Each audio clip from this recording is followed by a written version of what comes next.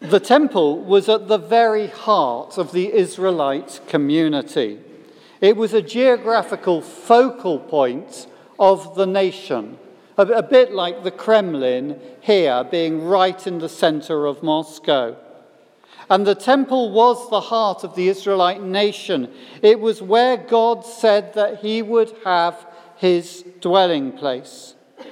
That is why the destruction of the temple, first by the Babylonians in 586 BC, and then by the Romans about 600 years later in AD 70, were two of the most traumatic events in the history of the Jewish people. Today, well, this is a picture of the temple area now, and right in the center is the Al-Aqsa Mosque. The only remaining part of Herod's great temple is the Wailing Wall. But this is how it might have looked in Jesus' time, a model of Herod the Great's temple. Well, today, Mary and Joseph bring Jesus to the temple.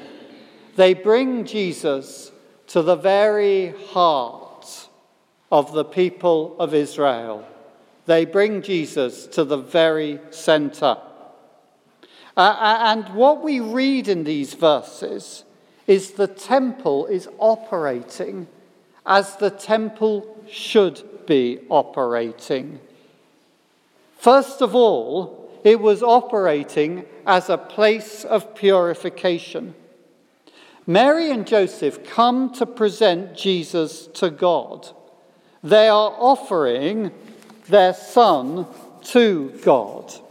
But actually, what is happening here are two events: the presentation of Jesus and the purification of Mary. The sacrifice offered was the sacrifice that was offered on the 40th day after the birth for the mother, who had become ritually unclean because having a baby involves a little bit of blood. And interestingly, the passage speaks of the sacrifice being made for both Joseph and Mary.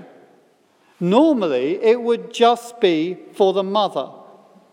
But I wonder if, under the rather unusual circumstances of Jesus' birth, whether Joseph might have been more immediately involved with the birth than the husband would normally be in that society, and so had also become ritually unclean.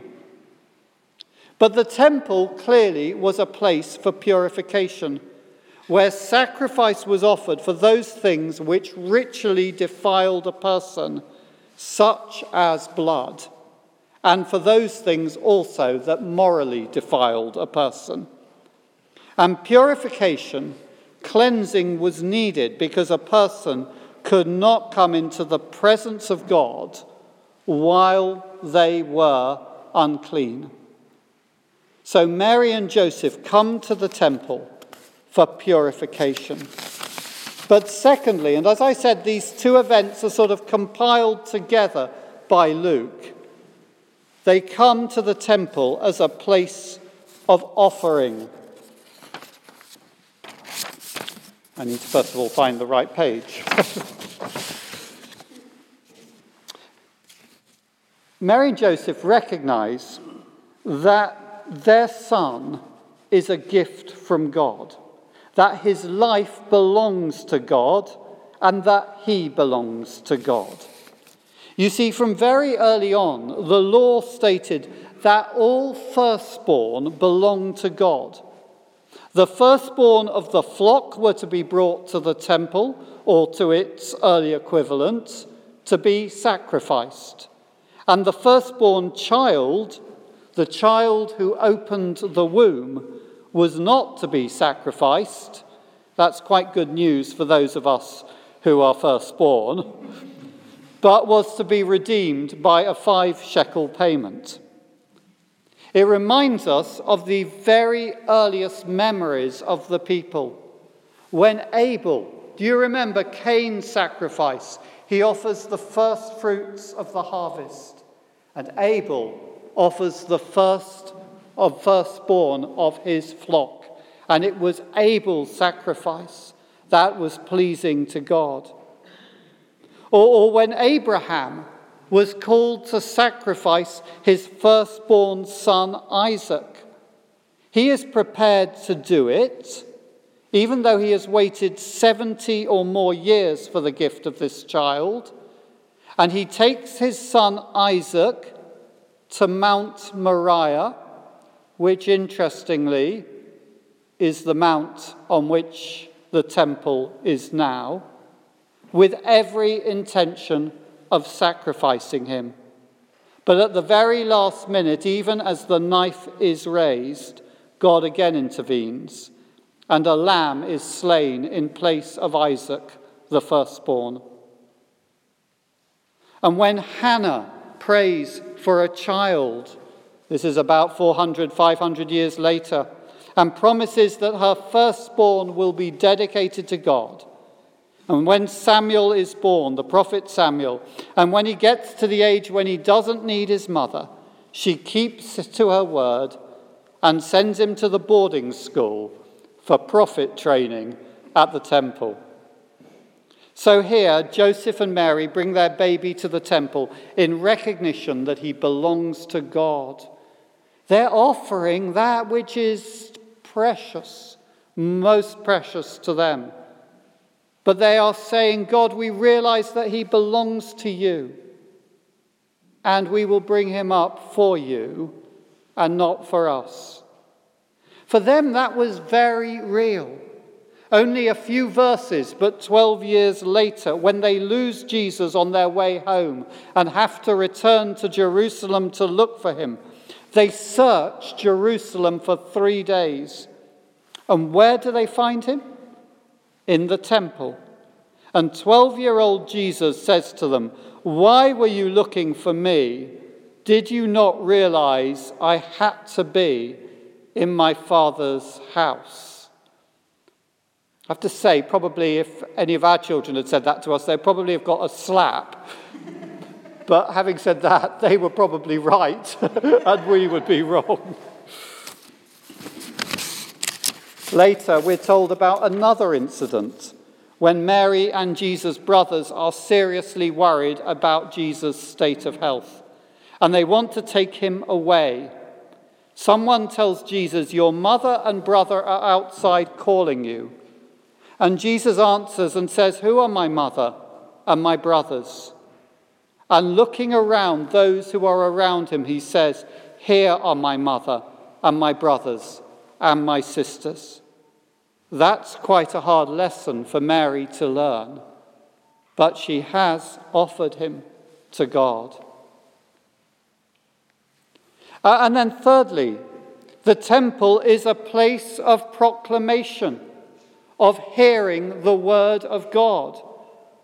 In this case, it was both Simeon and Anna, two people who were probably quite old. We know Anna was, she was 84, and Simeon prays that God will now let him die. So we assume that he's getting on a bit.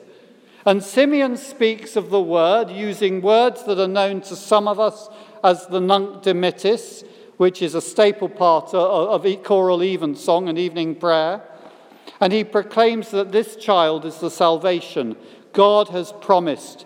And this child will bring glory to Israel by being the one who will reveal God's purposes, God's ways, God's heart to the Gentiles, to non-Jews.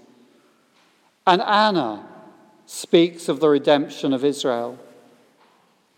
And the temple was meant to be a place of blessing. And Simeon blesses the couple, but it's a strange blessing. Normally we would think of blessing in terms of wishing someone health, menorgia liati, of prosperity, peace, fulfillment, joy, all those things that are often spoken at weddings and birthdays and other places. But the blessing here is about how Jesus, their son, will impact on their lives and the lives of many. He is destined for the falling and rising of many. I'd taken that as meaning that he's destined that some will fall and some will rise. But one commentator, and I like this, says, but maybe they're the same people. You see, the word that is used for rising is the word that is used of the resurrection. And before you can rise, you have to fall. Before we can come to God, we have to recognize our need, our sinfulness, and our brokenness before him. And then he can lift us up. And this child is also destined to divide people. Some will receive him, some will reject him. The philosopher Nietzsche, he rejected Jesus, Christ, because he said that Christ stood for all that was weak and deserved to die. He said Jesus stood against survival of the fittest. He stood beside the weak and the vulnerable and the broken. Indeed, he said you had to be broken to come to him. And so Nietzsche called Christianity the religion of slave people. I think about the Soviet authorities, who called anybody who believed in Jesus mad, because they could not cope with a vision of reality that was different to their vision. If you could not see that life was as they proclaimed it, and if you believed in an unseen God, then you must be mad. Or I think of one of my sociology tutors at Durham, who said that he was not prepared to be a Christian because he was not prepared to let someone else, anyone else, tell him how to live his life. So it's an odd blessing. And even odder when the final verses, he tells them that a sword will pierce Mary's soul. Maybe speaking of either how Jesus' words would penetrate her heart and convict her, as we've already seen, or of how she would know such grief as she watches him die at the cross, or in all likelihood of both. And the temple here is a place of prayer. Anna is constantly in the temple worshipping with prayer and fasting. When Solomon, about 800 years earlier, had built the first temple, he prays a prayer of dedication. Oh God, he says, this is where you've said that you will live on earth. So please hear and answer the prayer of anyone who turns to this temple and who prays. Fundamentally, the temple was to be a place of prayer. It was to be the meeting point between God and men and women. And Anna, well, I think we can guess what she was praying for and fasting for, because it's what she speaks about. She was longing for that day when God would send his Messiah and would set Israel free so that Israel could be what Israel was meant to be, praising God. And she speaks when she sees Jesus. She speaks of the redemption of Israel. Anna is very blessed. Many people had prayed that prayer in the past, but they had not lived to see their prayer answered. Anna prays that prayer, and on the morning when Mary brings her baby into the temple, she sees the answer. And finally, I notice that the temple is a place of praise. Both Simeon and Anna praise God. They praise him for being faithful to his word. They praise him for answering their prayers, for sending the Messiah. This was how the temple should have operated, as a place of purification, of presentation, of proclamation, of blessing, of prayer and of praise. But we know it did not work like that. Later, when this child grows up and becomes a young man, he visits the temple again. Only this time he goes into it with a whip of cords. And he turns over the temple and over the tables, and he drives out the money changers. You have made this place, he says, a den of thieves, when it should be a place of prayer. And because of that, Jesus has come to bring in a new covenant, a new era in our relationship with God. And in this new era, we do not need the temple, because, says Jesus, he is the new temple. He is the new centre. He is the new heart of our community. He is the new meeting place with God.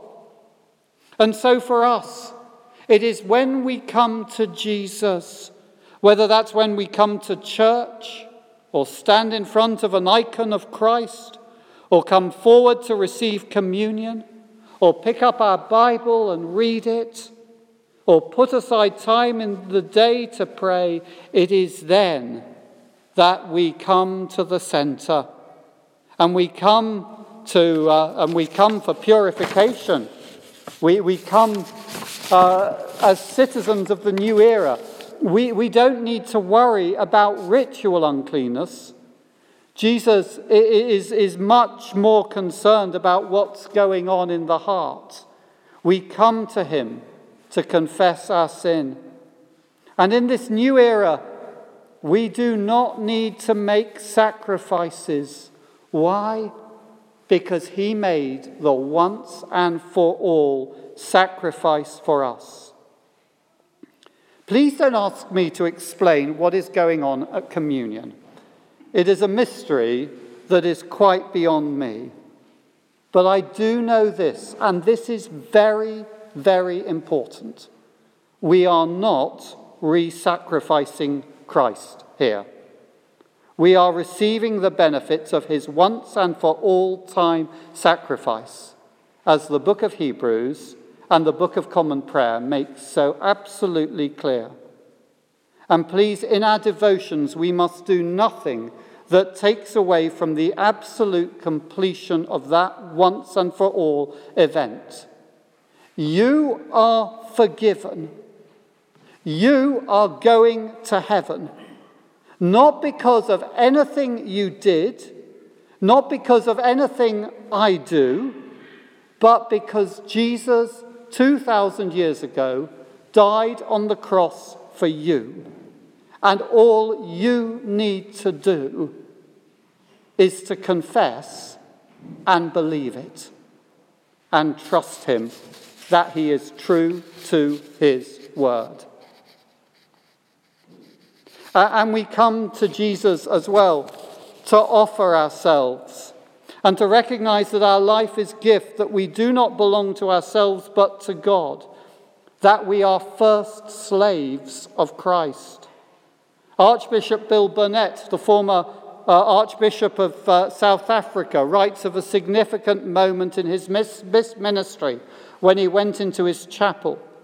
One of the privileges of being an archbishop is that you have your own chapel. And having read the passage in Romans 12 about offering your bodies to God, he went through each part of his body, beginning with the toes on his feet and ending with the hair on his head. And he offered them to God, dedicating them to God. I'm not quite sure how my hair can be used in the service of God, but I'll leave that up to him.